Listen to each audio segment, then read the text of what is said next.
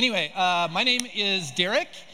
If I haven't met you before, I get to work with all of our campuses here. I'm also on the executive team, which is a fancy word for act like you know what you're doing when you really don't know what you're doing. So we are doing our best in the midst of all that we have. I thought that would get a laugh, but no.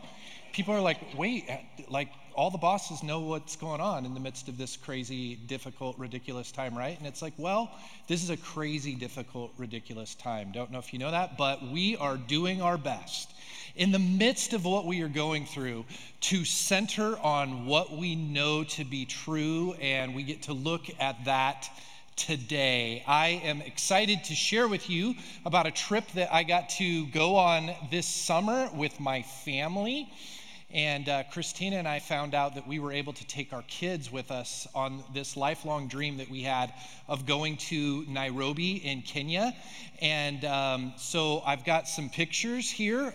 We were able to go to the Garden of Eden Children's Home. They house 37 children currently. We've got room for 50. And they just finished a building that we can bring lots of groups at to serve at this place. So we hope to have more trips in the future, and maybe God will tug on your heart and you might find yourself in the middle of some of the kindest people in the world. And we were also able to dance with about 500 children in our school at Savior King Academy. Here we are with some of them. I'm the guy on the left teaching them all the moves, and they were quick learners. So that was good. No, actually, when we came, it was amazing. They were dancing and so full of energy, and it's a day that our family will never forget. But I wanted to honor the incredible leadership of Thomas and Beatrice and the Amolo family. Their sacrifices have made the children's home and the school a reality, as well as the generosity of the people of CTK. If you've given to that in any way, I just want to say thank you, thank you, thank you. We just had another team come back from there as well. But while we were there, they wanted us to have a little bit of fun too. And so they let us know that there was a giraffe sanctuary. And so they wanted to take us to this giraffe sanctuary. And my girls love giraffes. I don't know if it's because they're short and they have a really tall dad, or because giraffes eat 18 hours a day and, life goals.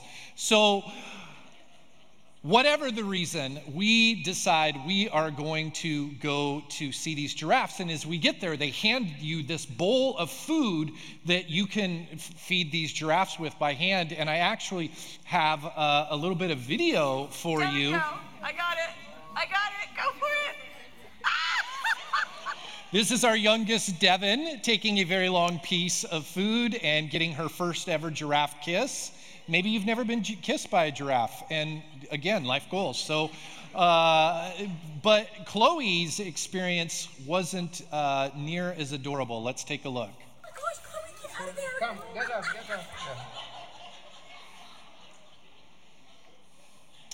Yes. The people at the center told us food for friendship. If you wanted friendship with a giraffe, you needed to feed it continuously. We know some friends like this, right? And in this case, the giraffe was upset that Chloe stopped for a moment to take a picture. And it was like, what's going on? Like, keep the food coming. And that wasn't so adorable. So I'm here to tell you that, like humans, giraffes have a good side and a bad side. Maybe you didn't know that before. So there's lots to learn here at church. Thank you for coming. But as we were headed back to the car, we see this sign, and it says giraffe trails. And we didn't know that giraffes needed a sign for trails, or that there even were trails. But we were so glad that someone had designated this area for giraffes to go hiking. And so we decided we are going to go on these trails and see if we can run into a real life giraffe. There's 6 of us, and immediately one of our hosts, Beatrice, says, "Peace, I'm out." She heads back to center, the giraffe center, and she's like, "No, I don't want to run into a big giraffe." And but anyway, that leaves 5 of us, and 3 of us are barreling ahead, and at every opening, there is a sign, a clearly marked sign. And one side says, "Here is the direction that you can go that is fraught with danger, And then there's the other side that's like, or you can return back to where you're normal and healthy and safe and everything will be okay. You can go back to center. And 3 of the 4 archers see the danger side, and we realize that in order to see a real life giraffe, we have to go that direction. And the 4th, much wiser archer, we could hear behind us as she was explaining to our host, Thomas, that her 3 children were all pretty stubborn. And she said that once they get their mind set on something, they would be gone. And I'm like, honey, we only brought 2 of our kids. And she's like, I said what I said. And so anyway, we start running because we start seeing more and more giraffe droppings at the trails. And at every clearing, there's another sign and another invitation back to center. But we kept going deeper and deeper. And I started having so many thoughts. Like, what if we actually run into a giraffe? And can giraffes even turn around on these trails? I want you to imagine like what you think giraffe trails would look like. And you're probably thinking they're these big, wide open trails.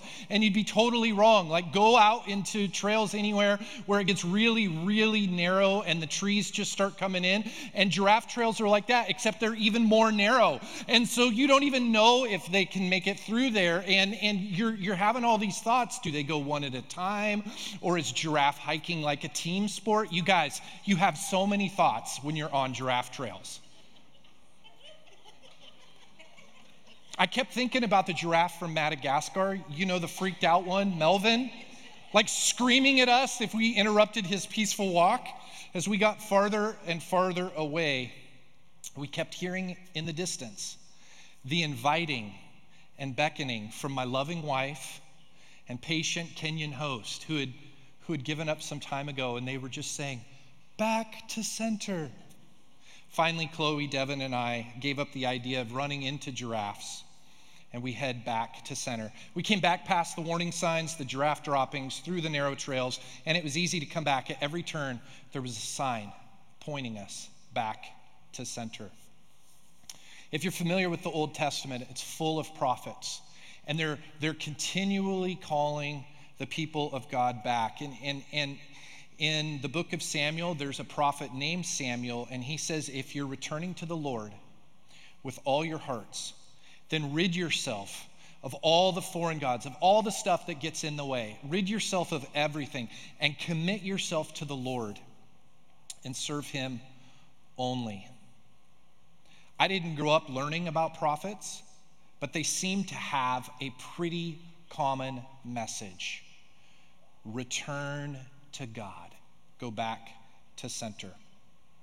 So how did you grow up? I mean, I know that someone fed you and you got bigger, but I mean, who were you around and who influenced you? Because if we look back at that, we see that there was a type of learning that was introduced to us that has shaped a lot of our adulthood.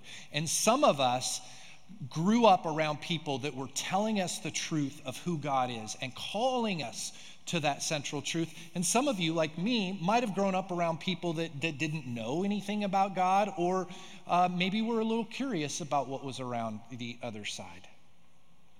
And there is a classic example of lostness in the Bible. We see this in the book of Luke, chapter 15. Jesus tells this story.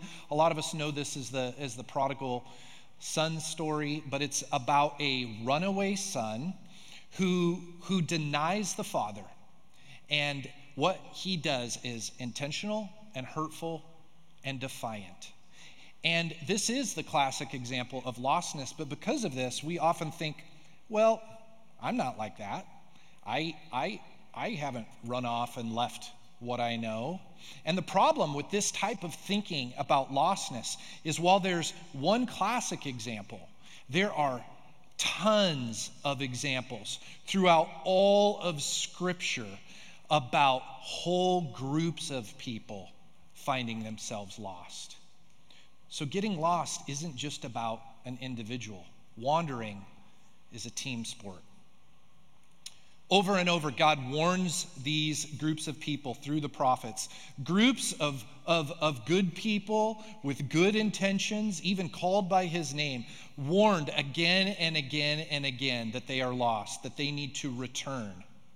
There's a call for the individual, we see, to come back to center, but far more often, groups are asked to return. And I didn't grow up in a Christian home. I wasn't raised by pickpockets or thieves. I was raised by a hardworking single mom doing her best to raise 4 kids in the aftershock of my dad's tragic death. Some of you know my story. My dad took his own life, and that causes a ton of questions. And if you've experienced sudden tragedy, if you've experienced tragic death, you know what it's like to ask all these questions to God. Or is God even there? Is God even real? Does God care? Does God exist? And here's where we found ourselves as we were trying to make sense of the aftershocks of tragedy. As a family, we weren't anti-Christian. We didn't protest churches or do animal sacrifices. And a lot of people, it turns out, that don't know Jesus are pretty normal people just trying to make sense of the world, and that's where we found ourselves. But I share this because as normal people, we found distinct differences in the ways that we were treated. Some people were kind and some were not. The rudest people, though, were people that kind of judged our situation and said, this is where you're going, or this is where your dad's going, and they didn't take time to know us. They just threw a label on our pain. They were religious people. And so I had a problem with religious people. A group of guys I played basketball with in college got me a Bible. They kept asking me to read it, and I didn't want to read it. And they said, read it. And I was like, I don't want to read it. And they said, read it. And, have you had friends like that? And it's like, fine. Sometimes it's easier to just do the thing than to So anyway, I read it. Turns out there's some good stuff in the Bible. And as I started to read it, I was like, wait, isn't Jesus a religious person? Because here is Jesus, and it turns out that he had a problem with religious people too, just like I did. You see, Jesus wasn't trying to fit in.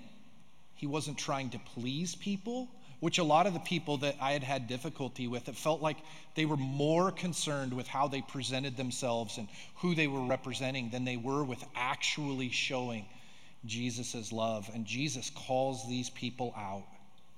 And it's there that I begin to understand that there's a huge difference between people who are just trying to please people and fit in,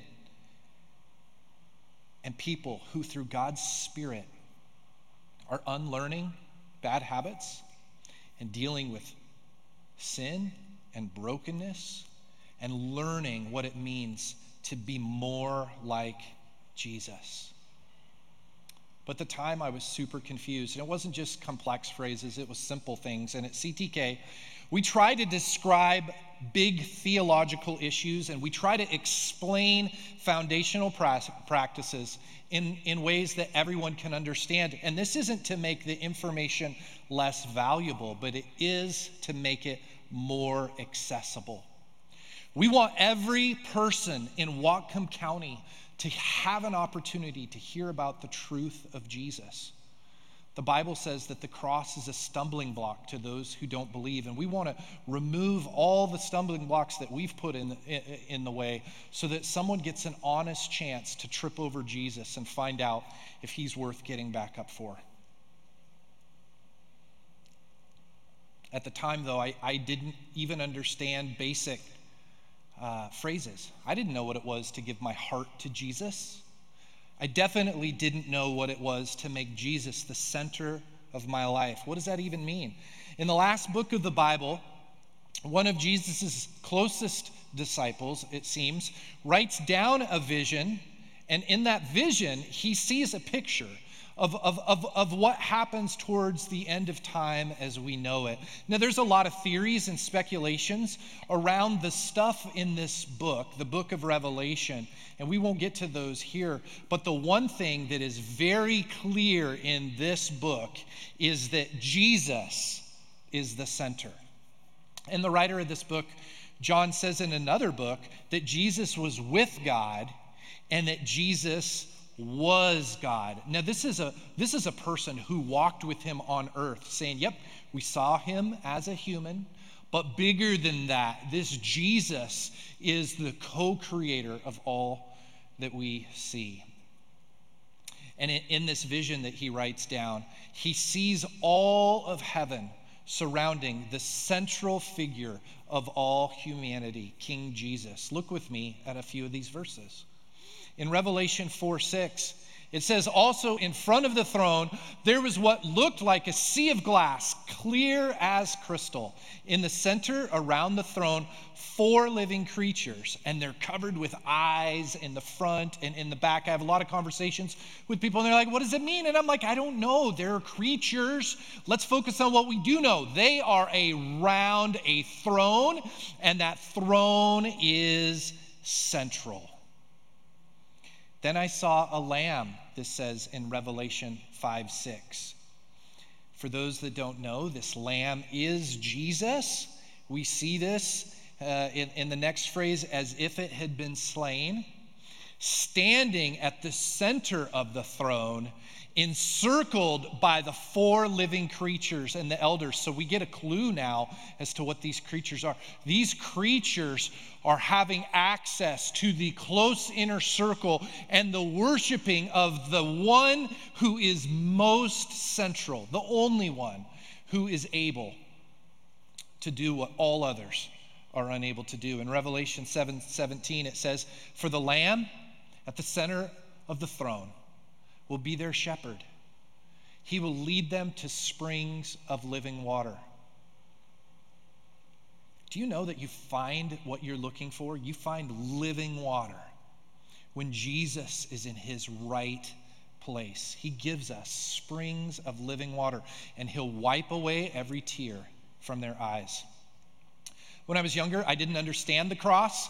People would say, oh, don't you want to go and be with Jesus when you die? I was mad at Jesus. I was mad at God. Why would I want to spend eternity with him?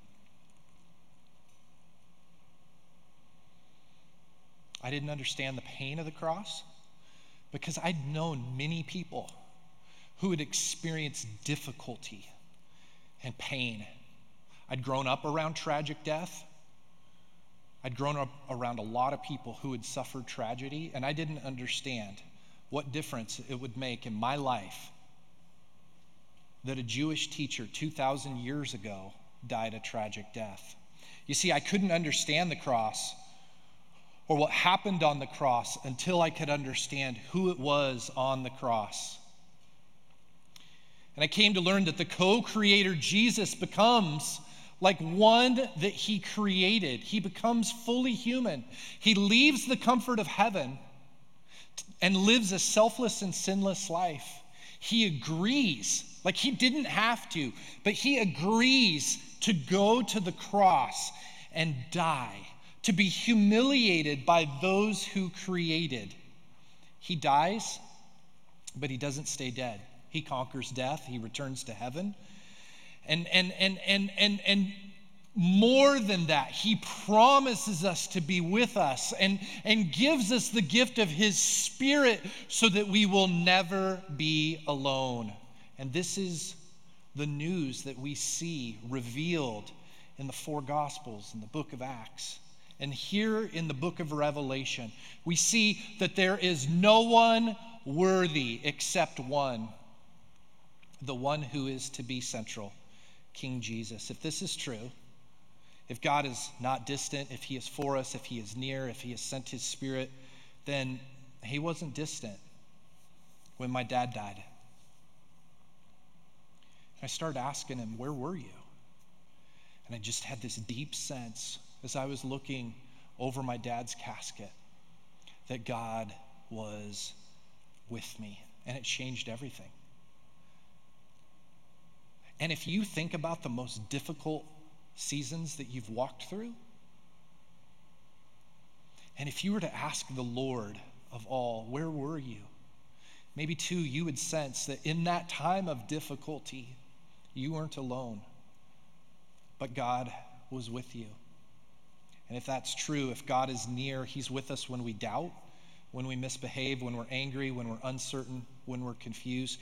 Jesus showed through his life that he was for us and that he was with us and that he wants all who are lost, whether we've gone off and got lost individually or whether we found ourselves in a group that has kind of wandered off center. He wants us all to understand rightly who he is and what he's done. And the major theme of these passages is that Jesus is the center of humanity, the center of creation, the center of heaven, and the center of all that is to come. We can say that we don't believe, but our lack of belief in something doesn't make it any less true. Our question is if Jesus is central, are we ready to align our lives around that truth? I love having questions with people because I didn't grow up in church. I love having questions with people who aren't familiar with church or don't go to church or had bad experiences in church. And I often ask, I would say, do you even think God is real? And it would reveal a lot of things. Oftentimes that someone had a bad experience with a parent, maybe a pastor or a friend, and that bad experience made them think that there wasn't a God. And I think that that's tragic, that God gets penalized for the ways that we misbehave, but I totally relate because that's where I was myself. So I stopped asking that question and I started kind of framing it a little differently. So I started asking this, and I would ask you today this question. If God were real, would you want to talk to him? Oh, if God were real and you could talk to him face to face, would you want to? If God were real and you could talk to him face to face, would you want to? Now, this leads to a whole other set of thinking because now it's assuming his reality, and now it's revealing what we think about God. Is he cruel and mean, or is he loving and approachable? It reveals what we think about ourselves. Am I disqualified? Would I even be able to? And some people, and I admire their honesty instantly, they say no, like I couldn't do that. And some people figure that maybe they'd have to work some things out for that to be a reality. But if I ask a person who claims to follow Jesus, they don't give that question the weight that a non-church going person does. Usually they say flippantly without even thinking of it, yeah, I'd love to meet Jesus. He's my homeboy. That would be awesome. And to that I have to say, do you understand what you're saying yes to? Because if you were to see Jesus face to face, you would not be standing. You would be on your face as the glory of the Holy One would overcome you, and everything that you have done would be completely revealed. You would have to just beg for forgiveness, and then you would see him pull you up and say, you are my daughter, or you are my son, and I love you. But you would know in an instant, in light of his holiness, that you don't deserve it. And this is the tension that we have. He is accessible, but he is holy. He is for us, and we just can't take the fact that we have access to him so flippantly, because he is for us, being about him in all the ways that he created. Why is it easy to believe in Jesus as part of our lives, but difficult to build our lives around him?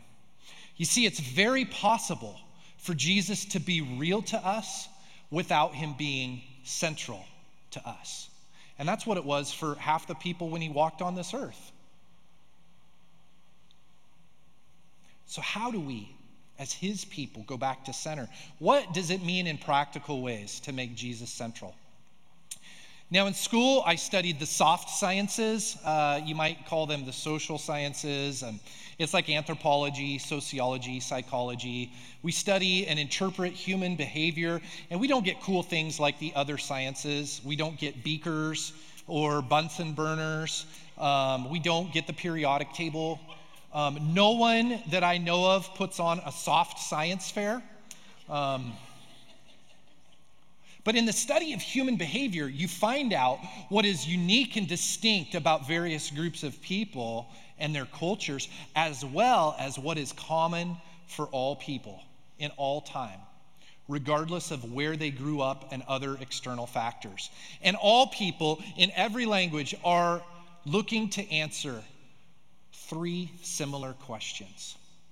Let's look at those. The first is, who am I? Who am I?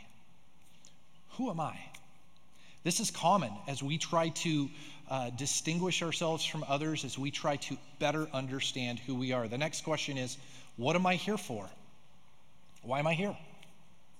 Like, what is this thing called life, and what is my role in it?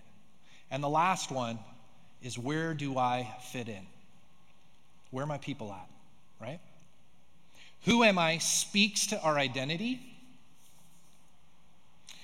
What am I here for speaks to our purpose. And where do I fit in speaks to our belonging. We want to fit in. We want to belong. All people are looking to better understand their identity, their purpose, and their belonging.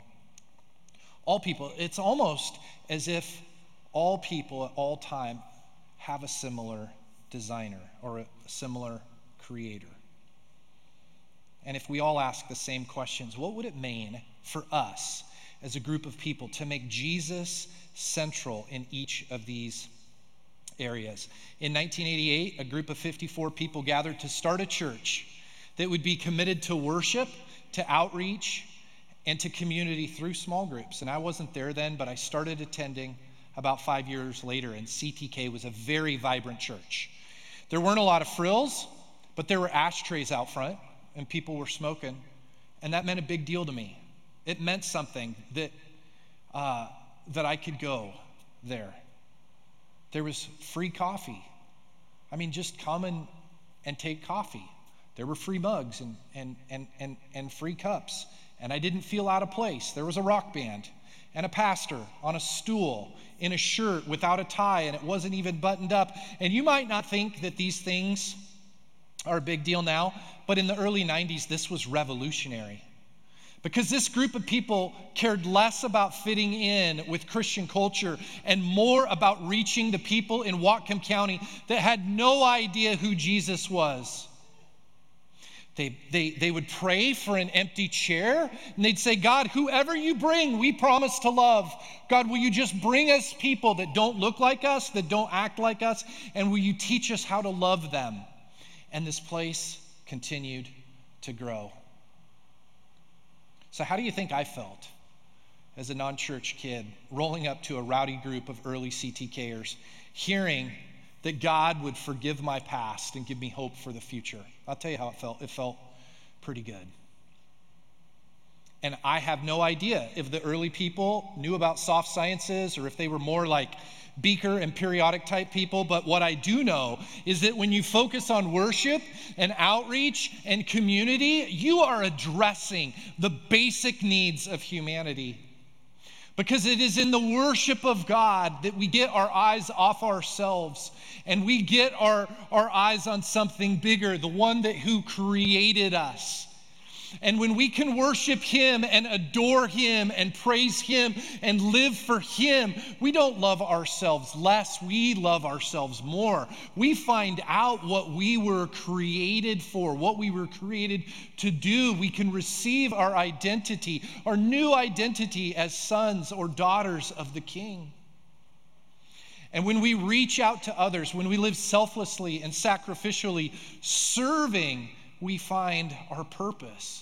Because we weren't put here to get more stuff or be about ourselves. And we all know this, but yet it is still difficult to cross the line of the unknown and to risk doing something that we've never done before.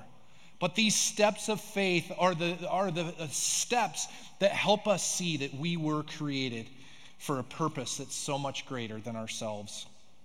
And in community, when we live out the call of Jesus together, when we practice the one another's of Jesus together, when we truly forgive, when we truly reconcile, when we don't keep records of wrongs, when we love each other and we celebrate victories and we mourn together on the difficulties and we look together to God in the midst of whatever is happening, we sense that we are living as a group of people the way that God intended, and we find our belonging in living much higher than we could on our own. What does it mean to find your true identity in the worship of Jesus? There's this rich guy, he comes up to Jesus and he's like, I've done all these things since I was little to follow God. What do I do? And a lot of times people think this is about money, and it's not about money. I mean, there were plenty of people with money supporting Jesus at the time. Jesus doesn't say money's bad. He says it's the love of it that's bad. If you learn how to steward it and be generous with it, you can make a lot of change. But if it owns you and you find your identity in it, it can ruin you. And that's what was going on here. This is an invitation to realign this young man's identity. Jesus says, one thing you lack, go and sell everything you have and give to the poor, and you will have treasure in heaven. Then come follow me. Jesus, with this person, was going after the one thing that they would find their identity in apart from him. And I'm here to tell you that Jesus loves you enough to do the same thing with you if you'll let him.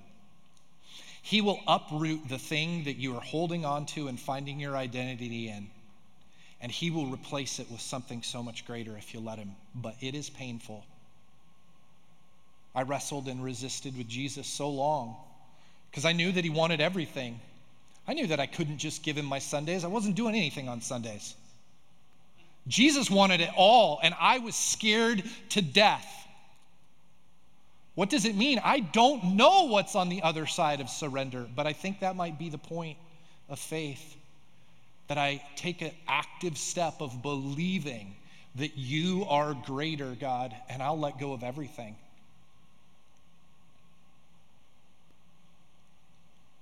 Romans 12:1 says, therefore, I urge you, brothers and sisters, in view of God's mercy, to offer yourselves, to offer your bodies as living sacrifices, holy and pleasing to God.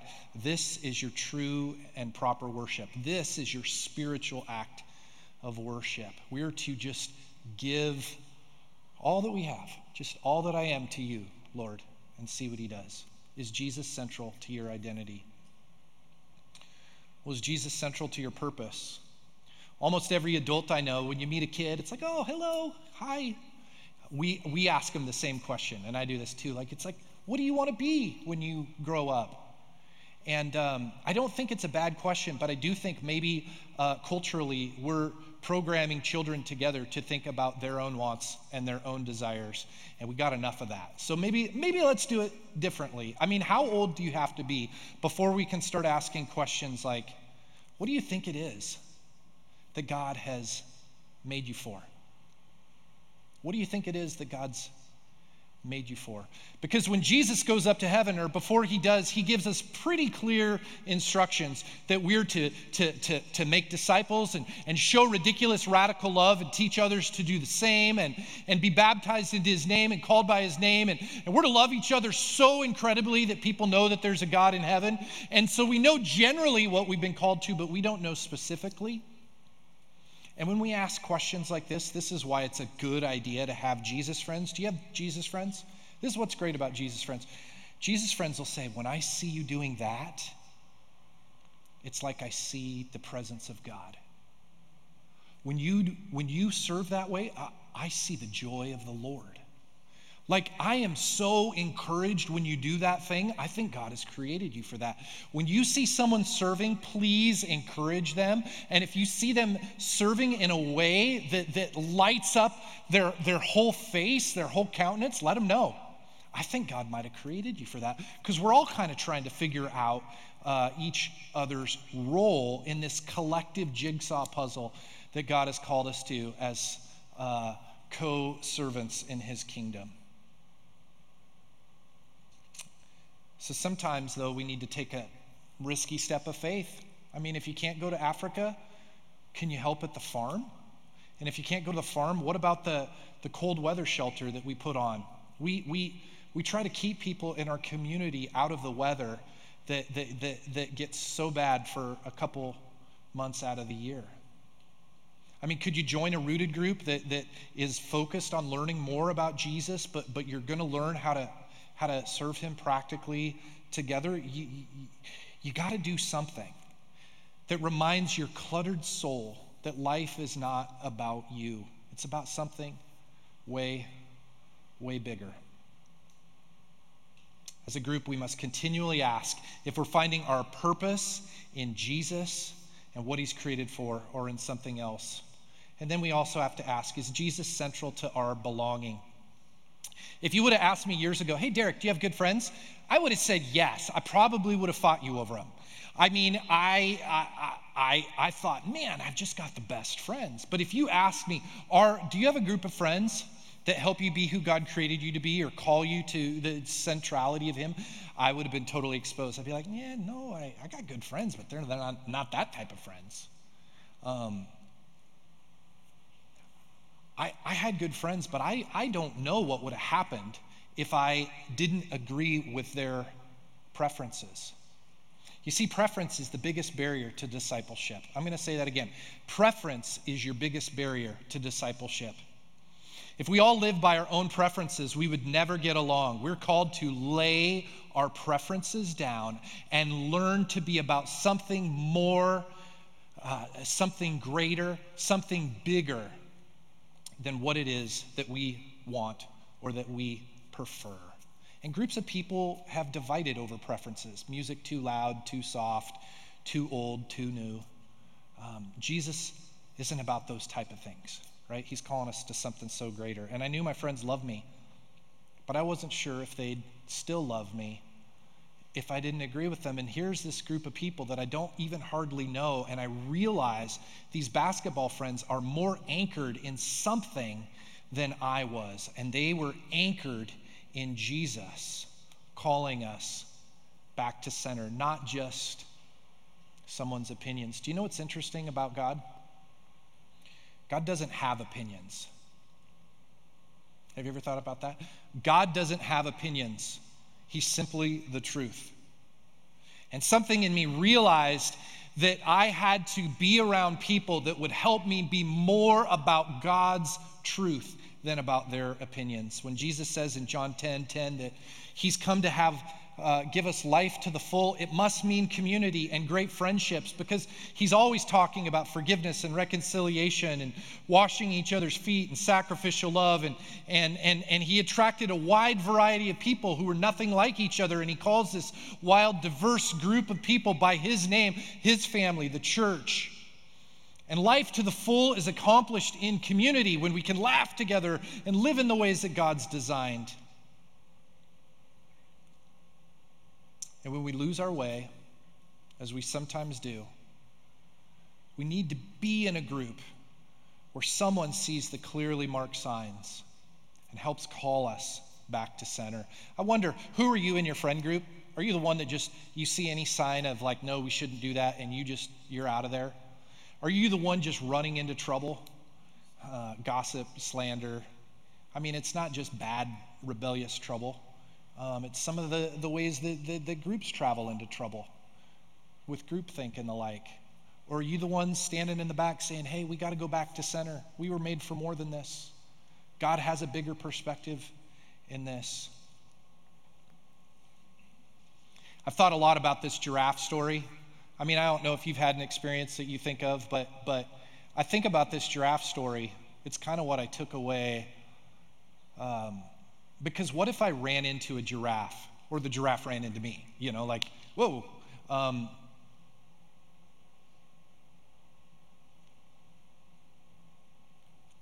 think sometimes we keep going after something with the illusion that it's going to give us more than what we want.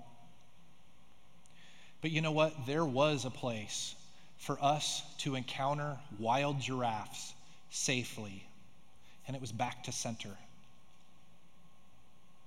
And sometimes the safest place for us to experience what we think that we'll get running off on our own has already been established in the ways that Jesus has established us, finding our identity, purpose, and belonging. A few people asked me this week what I was speaking on, and I'd say, well, you know, keeping Jesus central, and they'd laugh and go like, oh yeah, another message on praying more and reading your Bible more. And I'd say maybe. I mean, I don't know. I don't know what you need. But what I do know is Jesus is central. And there's nothing any of us could do that would make him more central. He is already central. There are some things each of us could do that would make the reality of his centrality more clear in our lives. And if praying helps and if reading your Bible helps, then do those things, sure. But what I'm talking about is that the creator of the world has created all of us to find what we are all looking for in him. So in this season, instead of us wandering off with groupthink or living in our own echo chambers or being frustrated that we're unfulfilled or being uncertain about the things that we'll never really know the answer to anyway, why don't we come together and be about what we know is true? Why don't we return to the things that we know to be true? Why don't we find our identity and our purpose and our belonging back in the one who created in us the longing for those things in the first place? Can we go back to center? Will you stand with me? At CTK, we believe that Jesus has done great things. And it is a great thing that we have an opportunity today to go right back into him. The signs are clearly marked, and we can come and say, yes, God, I want to go back to you. But it takes courage. It takes boldness. It takes identifying that we weren't there, that we've drifted off. And you know what? That's what the people of God do. We come back to center. But we're going to celebrate him, and I'm going to invite some of you to pray a bold prayer with me. And it might be a courageous prayer, and then I'm going to invite us all to worship God together. So let's pray. God, for those who are angry, I invite, God, them to be angry with you. I know that you are the safest place to work out anger. God, I know that there's no question that you can't answer. But I do know, Lord, that if we take and work out our anger in other places, we often build a wall between us and you. And I hope that people in this room who are experiencing difficulty, God, could direct the honesty of those questions to you and surround themselves with people who would be honest and bold and brave enough to say, oh, God hurts with you. God weeps when you weep. But God has not forgotten you. God is near, and God will see you through this. God, for those who have started to find identity in other things, God, I had a list of 20 things. And I'm always tempted to find my identity in something other than you. But God, would you draw us back to center? Would you be the center of our identity? God, our purpose. God, we're trying to validate our existence all the time by showing others, look at what I did, look at what I did. God, would you help us repent of the times that we're trying to steal your glory and say, look at what God gave me. I don't deserve this, but man. And honestly, steward our accomplishments humbly. That's the honest way we can, like if you're gonna be great in an area, be great. Just do it humbly with the Spirit of God with you, giving him praise and thanks. And if we've lost some sense of belonging or identity, we're afraid of the church or embarrassed of what it represents, or we find more joy with other friends that run off in trails and get lost than we do with the people that are supposed to call us to what you've called us to together. God, would you help us? God, establish deeper friendships, better friends in small groups or big groups or whatever. But I just know, God, that you want to help us find our identity, our purpose, and our belonging in you. Thank you for being the one who is worthy, the one who is worth building our lives around and inviting us daily back to center. It is in your wonderful name together we pray, Jesus. Amen.